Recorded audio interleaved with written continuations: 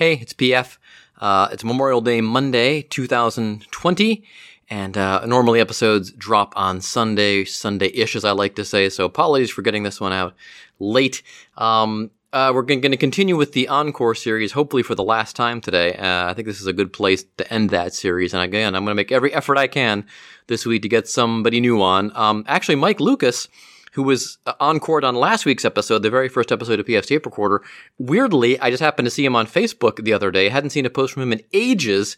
He is no longer doing stand-up, I understand, but he is writing for a Cleveland Browns blog, and I reckon his kids are at the age where he's a stay-at-home dad now, and hopefully the lovely Mrs. Lucas is still gainfully employed, and they're getting things sorted that way. But he offered to be on the show so we can catch up with him, talk some football.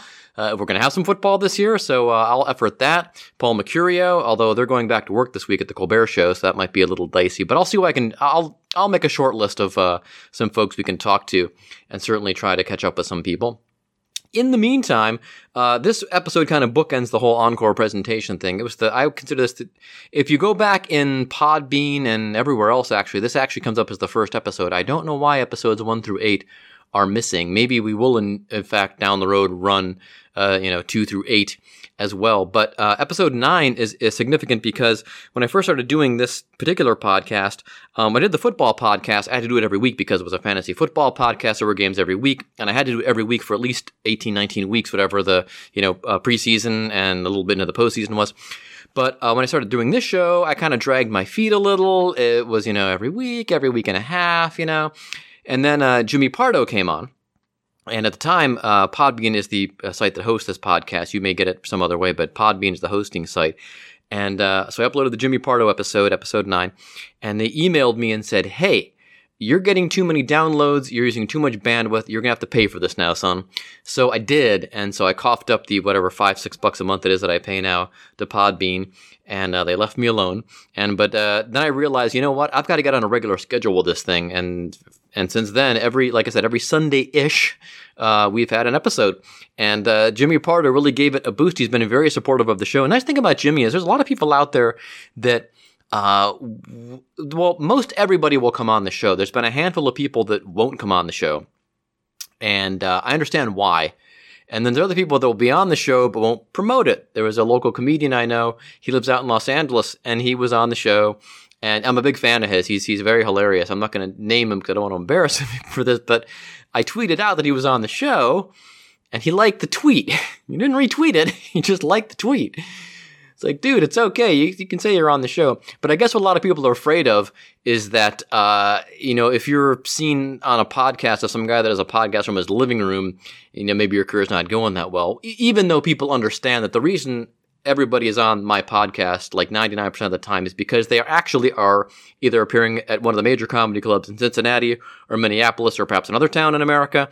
I mean, they have careers that are going, and people understand that's how I trick people into being on the podcast, as I always say. So anyway, but Jimmy's always been very supportive. He's a podcaster himself, so he's very supportive, and he'll be on anybody's podcast if he has the time. He's been on he's been on podcasts big and small, and he's smart because by promoting the whole medium all the way back, this is from, I think, 2011, this episode, he knew that if he promoted podcasting in general, it would only benefit his show, and it has. This show is still very successful. It's one of the first shows that people would actually pay to hear as a podcast, and to this day, people will still pay to hear it, so go to nevernotfunny.com. You can get a free episode every week because they're now on the, I think not All Things Comedy, which they're on one of the big comedy networks. Which one that escapes me at the moment, I'm sorry. But you can go there and get a free episode. But if you sign up and pay whatever, I think it's $20 a season, that's half a year, you get a bonus episode during the week, which is always somebody really cool. And then you also get video of both episodes. So it's still a really good deal, and this is still really working out for those guys. So anyway, excuse my air conditioning kicking on. I'll try to take that noise out in post. Anyway, so this is episode 9 of PF's Tape Recorder. Even though it's the first episode, I don't think, like I said, if you go back into iTunes, you can't find this because I only have it set for 300, and I'm afraid if I reset it for like 500, you guys will get 500 episodes in your podcast queue, which now with Apple Podcasts might not be a big deal, but if it's on your computer and you're still using iTunes like me, it'll be a big pain in the butt. So anyway, this is episode 9. This is the one that really got PF Tape Recorder going. And this is Jimmy Pardo. He's been on many times. If you just Google PF Tape Recorder Jimmy Pardo, all the episodes should come up. But this was his... I'd spoken to him before. I'd interviewed him, I think, 1 or 2 times before for print. This is the first time he'd been on the podcast, because this is the first time I had the podcast up and running and had a chance to interview him. So here we go. Here is episode 9 of PF's Tape Recorder. We will have a brand new song of the week on the other side of this, though, okay? So stay tuned for that. And here now is Jimmy Pardo. Hi, I'm Andy Kindler, and you're listening to PF's Tape Recorder.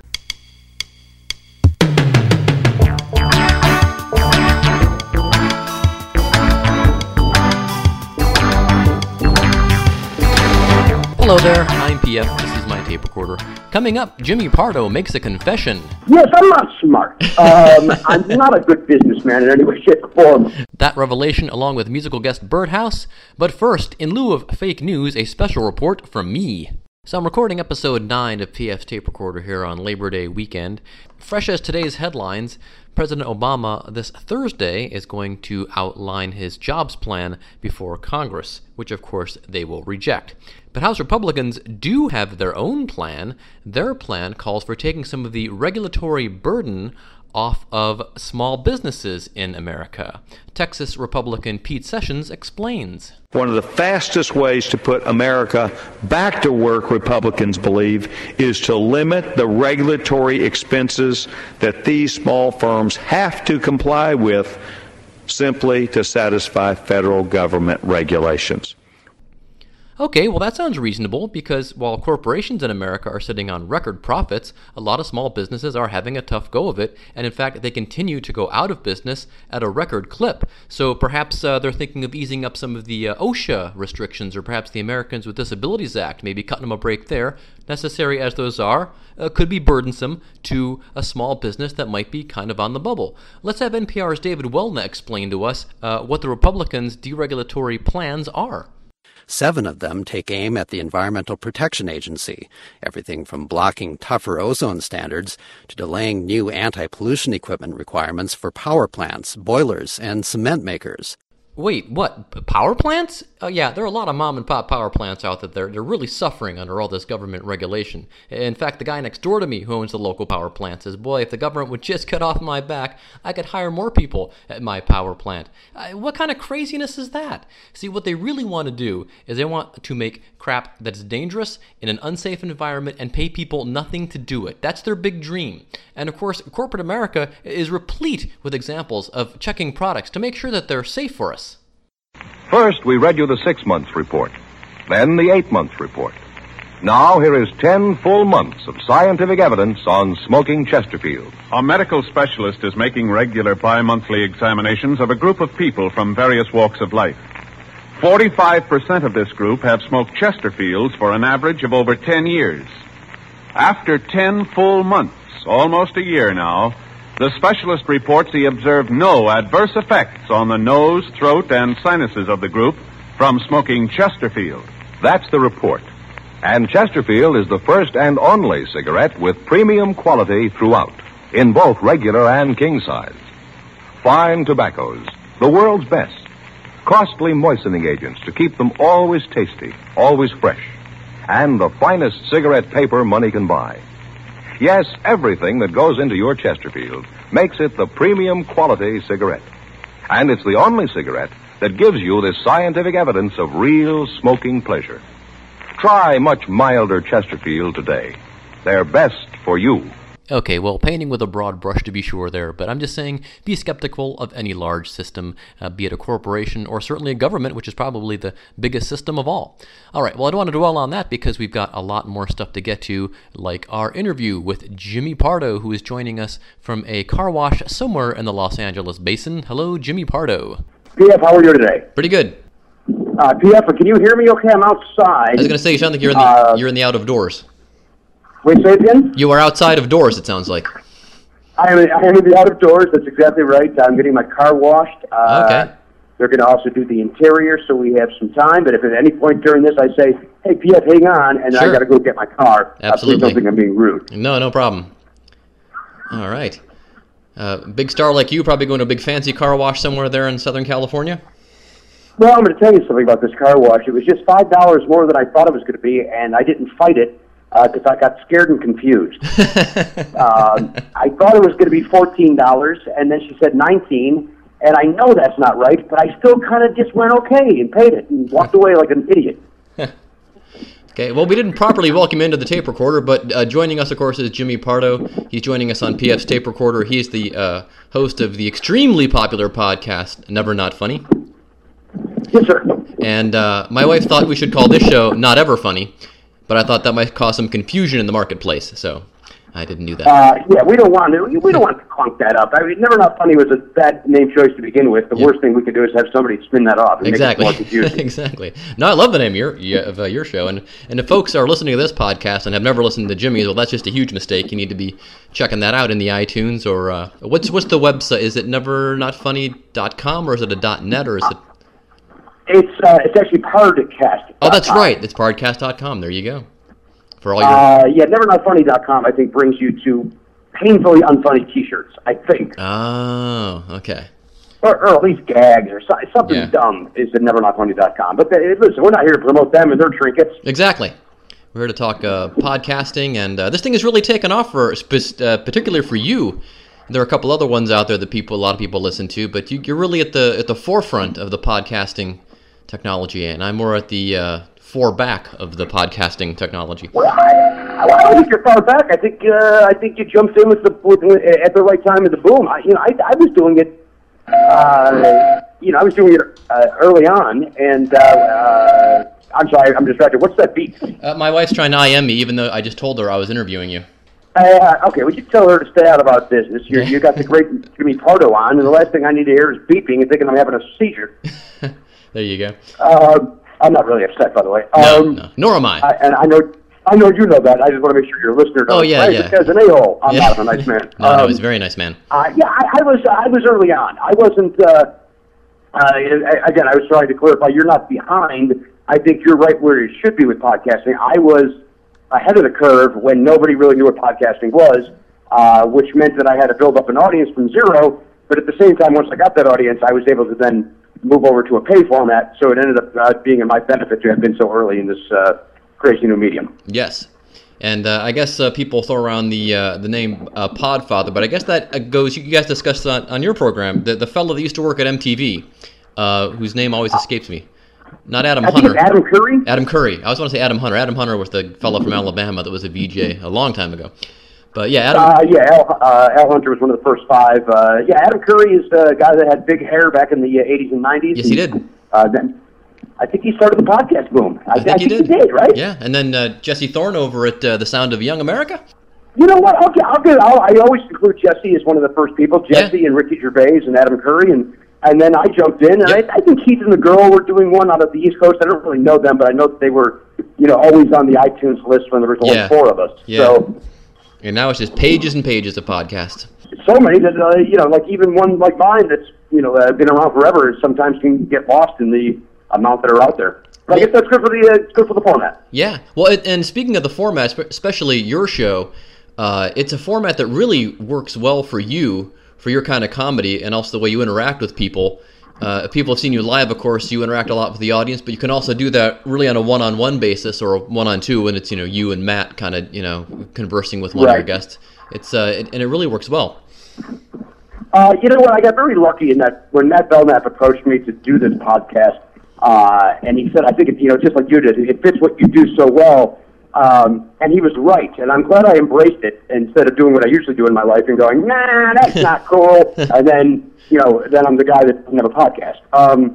But you're exactly right. I found a really great format for me in what I do and my being able to listen and improvise and be in the moment, and, I'm lucky to have found it. And you've also, you were mentioning you did that thing where you think, nah, that's not cool. You almost got yourself out of doing the Conan gig, too. Yes, I'm not smart. I'm not a good businessman in any way, shape, or form. Of course, what you're referring to is when I was called in to have a meeting with Conan O'Brien at the Tonight Show before that was started, and they offered me the job, and I turned it down 3 times, and then I finally went, well, let's try it.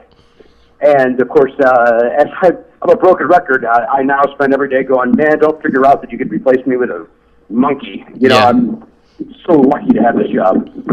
Yeah, but then again, I think having a good person, for folks that don't know, Jimmy kind of, well, I guess you're not really you're more of, I guess, the opener for Conan, because I guess there's actually a warm up in front of you. Somebody told me, and then you come out. No, that's not true. Okay, what? No, I'm the opening act, and I say opening act and not warm up, because a warm up always paints the picture of a guy throwing out T-shirts and having TV theme song sing-alongs. Yeah, where's everybody from? Giving out fun-sized candies. Which I wouldn't turn down, by the way. You wouldn't turn down the fun-sized candies? No, not at all. No, they're delicious. They are. They're tasty. They're tasty treats. But it's also, a warm-up guy has to go in and out of the commercial breaks and do all that stuff. Yeah. I just come out and I do 10 to 12 minutes at the top of the show of comedy, and then I'm out of the way, and then it's time for Conan to take over. So it's the greatest job in the world, and I never would have even thought for a second to turn it down had I known how great it could be. And now, plus you get to do the shows at the UCB theater out there, which you get to. Yeah, I do about one show a month at the UCB, whether I'm doing a game show or I'm doing a new show called The Writers' Room, which people seem to enjoy. And it gives me something to do. Having this cushion of working at Conan, which is a job I love. I'm not just saying it's a cushion. I'm not Brendan Fraser saying I'm going to make a crap movie so I can do great theater. Yeah. I'm lucky I have this great job that allows me to have the freedom to do these other projects like the podcast or my live shows, and even more recently, I'm lucky that I'm doing these things, the Pardo Patrol on TeamCoco.com. Oh wow, I didn't even know about that. Oh geez, man, you would love them, P.F. It's me having fun with the celebrities after they have been on the Conan show. Oh, okay. And it's really run and gun. We got about 4 minutes to get into these people's dressing rooms and interview them before their management or whatever tells them it's time to leave. And they've been fun, and people seem to really be liking them. And again, those are over at TeamCoco.com. Do people's handlers get a little antsy that they need to get their client out there? Yeah. What I've noticed about celebrities is that it very rarely is the celebrity that feels they have somewhere to go. Yeah. It's usually the people, and maybe it's good cop, bad cop, I don't know, but most celebrities seem to want to have fun, and they want to promote their, whatever their project is. And certainly with somebody like Conan, or, to a lesser extent, me, afterwards with this camera, just a one-camera shoot, barging in on them. And, I think they like having fun with guys like us where it's a little bit, out of the norm. But, yeah, the management and the handlers are always like, we got places to go. It's like, yeah. So, I guess I got to make the money somehow. Exactly. Got to feel they're doing their job. So, of course, this keeps you in Los Angeles more. So when people have a chance to see you out on the road, they should go out and see you, because I know you only do a handful of dates now. And those are more. Yeah, I don't do a lot these days, which is good, because, it lets me like stand-up again. It makes me appreciate getting out there and that time on stage. I mean, the traveling is still a nightmare, but... the time on the stage, it's fresh again for me, and I get to enjoy performing. And boy, I sound like a windbag. If you want to cancel this interview, I don't blame you. But I mean, I like, I don't, to quote the great Dan Fogelberg, the audiences are heavenly and the traveling is hell. Yeah. Well, as we usually do in these conversations, this is actually the first time we've spoken in podcast form. I usually interview you for print media. Let's talk a little baseball. What do you want to talk? You want to talk about how my Chicago White Sox are mismanaged? Is that how you want to talk? We could talk about how everyone has figured out the Indians, both the pitching staff and the hitters, which I knew they were going to do. I mean, I was going to say, you weren't surprised at that then on day 13? I knew that when I told everybody, I mean, we were all, I think we all secretly knew, but all my, friends on Facebook, oh, yeah, go Tribe, and I was right there with them, but I mean, when they have the second go around here and people figure them out, that's going to be it, so. Yeah, they, I mean, I always like it, when the White Sox are like that, it's like, oh, they have a chance, and you get excited about it, and then that drop off is going to happen eventually. Yeah. I almost rather have that than have what the White Sox do, where they just kind of one day for a week you think they're going to get in the first place, then another week they're in last place, and they just keep bouncing up and down. Where it's like, oh, what is going on with this team? They're very streaky. The White Sox are streaky and ill managed, and I'll go on the record saying that they have a horrible manager, and I will talk about it with anybody that wants to listen to me. I think that definitely the Tigers have the leg up as far as personnel and mixture of personnel and management in that division. So. I think, but on paper, the Chicago White Sox should be 20 games ahead in that league. Yeah. I mean, they are an amazing. I mean, the pitching staff is terrific. Either if we're going with a 5 or a 6-man, and injuries have helped them stay at a 5-man. But that lineup. I mean, if you look from top to bottom on paper, how are they not scoring runs? I've always liked Konerko, going back to when he was in the Dodger system in San Antonio with the Missions. Right. And he's still putting up some really huge numbers. And he is. He's just. It's for everybody that thought last year was a fluke and that he was done. I'm so glad to see him come back this year and just be just as powerful and a powerhouse as he was last year. By chance, my in-laws know Paul Konerko's brother, so we hear it through the grapevine that he's actually a nice guy too. So you're really glad to see when a nice guy is being this great. Well, let me ask you this, because I heard this debate on the radio this morning on the ESPN radio. The designated hitter thing that always comes up. Now, you're an American League guy. I'm an American League guy. Right. Your thoughts on these people that say we should get rid of the designated hitter? I don't know. I think it's going to be an argument till the end of time, until they get rid of it, if they get rid of it. What's wrong with it? Who cares? Let's go. Play baseball. I wouldn't miss it if it were gone. But, you and I grew up, particularly when the White Sox won the World Series and when the Indians had those great years in the 90s. It was all about, some guy coming up in the 7th and, mashing one over the fence, the 3-run blast, and, that's how we win games in the American League. Yeah, I don't, I understand, the purist. Sure. I love the double switch, and I love all that stuff, but not. Yeah, and I guess that's why one league does it one way, one league does it the other way. It's like you get to enjoy the best of both worlds. Well, yeah. And then what I would like to get rid of is interleague play. Does absolutely nothing for me. Well, I think it takes away from the World Series. Yeah, well, you're in a market, though, where you can still see your team once a year, and I'm in a market where I can't. So I get to see them once a year come down here. Well, that's a good point. Yeah. But, with television or whatever, you get to see them. I don't know. I just, I don't know. I really think it's taken away from the specialness of the World Series, and I really don't have any argument besides that sentence, because I'm not that passionate about it. Yeah, me either. I think, again, it's something, if they changed it, I wouldn't miss. I don't know. If they started using aluminum bats, then I'd have a problem. I would miss it. If they started using aluminum bats, then I'd probably start having some issues with the direction of the league. Which is, how lethal would that game be if they used aluminum bats? I guess years ago there was ESPN did an April Fool's joke because the season opened on April 1st, and there was this report, and they had me fooled for a second. They were talking to all these major leaguers going, "Oh yeah, this is going to be great next year when we're allowed to use aluminum bats." And I'm like, "What? And then I'm like, "Oh, it's April 1st. Okay." Yeah. First of all, that's good journalism for children. Yes. Second of all, I don't really have a second of all. I don't know why I felt like I was going to grant that. I had nothing. We're going to go somewhere. So last time we spoke, of course, the conversation devolved into us dissecting the anatomy of studio band Animotion and their final incarnation with Cynthia Rhodes and that lineup. And yes, why did we talk about Animotion? I think we were mentioning record company bands, and I mentioned that they were my favorite record company band ever. And then by the time they finished, the only guy left was Frenchie O'Brien, which I think was the drummer. And then why do you know that? I don't know. Who's the I can't remember his name now. The stand-up. He has a bit about being really good at Trivial Pursuit, and the audience applauds. And he goes, "No, it's trivial." He goes, "I know the lead singer of Kajagoogoo is Lamal," and he goes, "I shouldn't know that." And my wife looks at me. We're watching him on TV, and she says, "Did you know that? Did you know Lamal was lead singer of Kajagoogoo?" And I'm like, "Yeah." And the bass player was Nick Beggs. Oh my God! There's no way. So yeah. It's a pretty sad existence.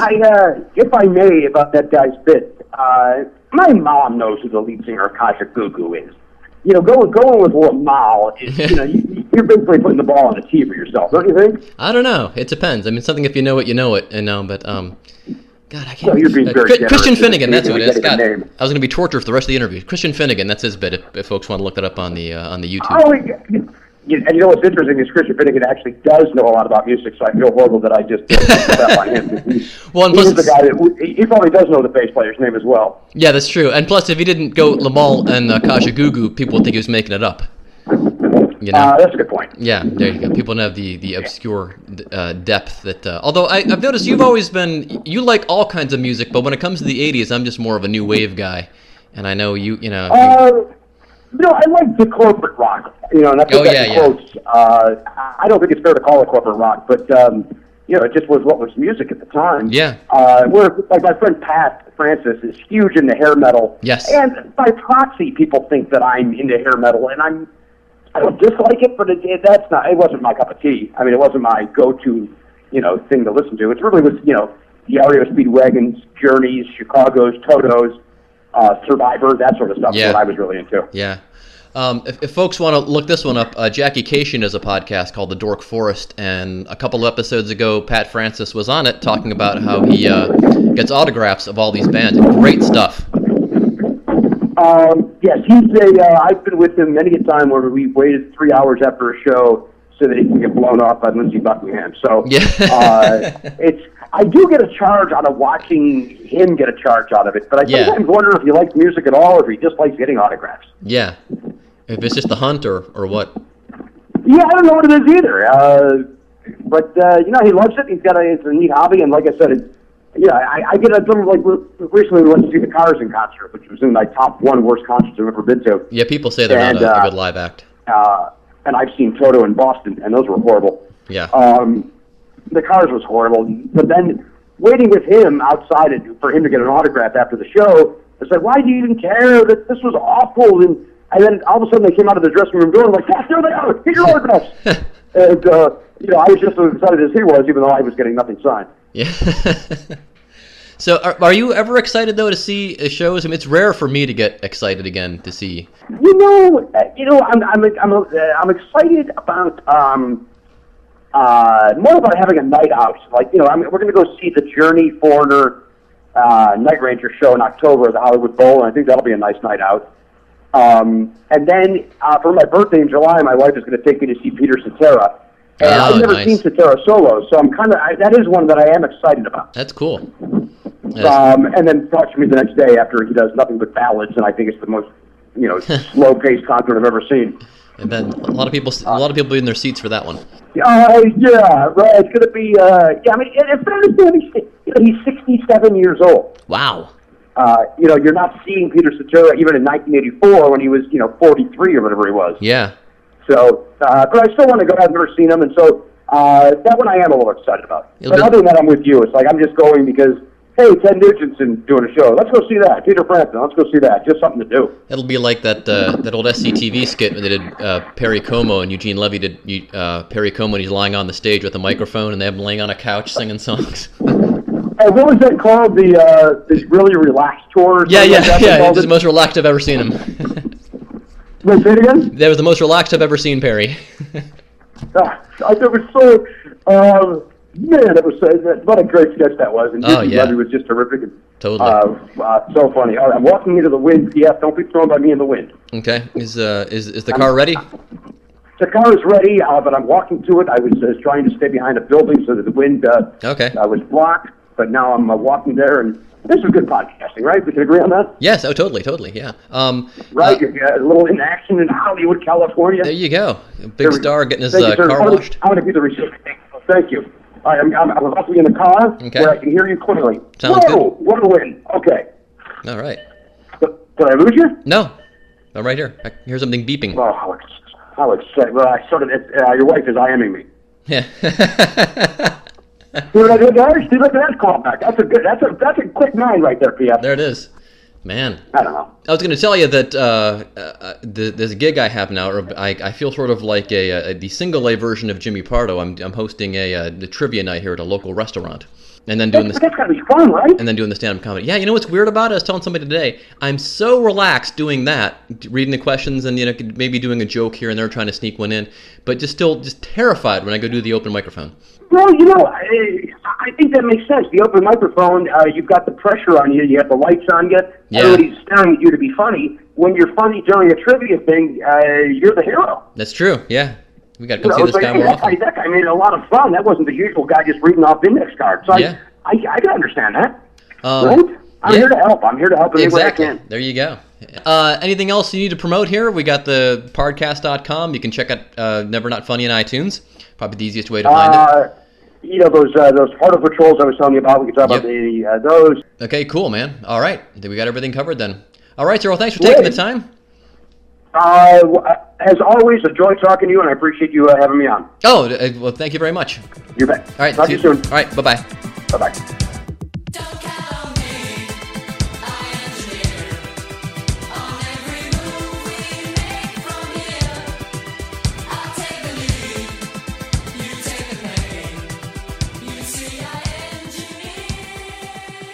So not sure why I Engineer by Animotion was the playout song for that. That's really weird. Usually I try to do a This American Life kind of situation or something like that where they kind of the playout tune kind of coincides with the guest. You know what? We discussed Animotion now that I think about it in that, didn't we? Yes, Richard Marx and okay, that's why Animotion is playing. So yeah, and speaking of, people only know Animotion from Obsession, which by the way, is even though Holly Knight and Michael DeBars wrote it, the Animotion version's a lot better. And I love Michael DeBars. Would love to talk to him on the podcast sometime. But in their version, he kind of like does even though he can sing, he kind of sings through their version of it, which isn't as cool as the Animotion version. But anyway, my point is that's also a very good tune by Animotion I Engineer, written by, amongst other people, Bernie Taupin, off of Elton John and Bernie Taupin, and a bunch of other people. But that's a cracking tune too. I think it's just as good as Obsession. Anyway, that brings us to our Song of the Week this week.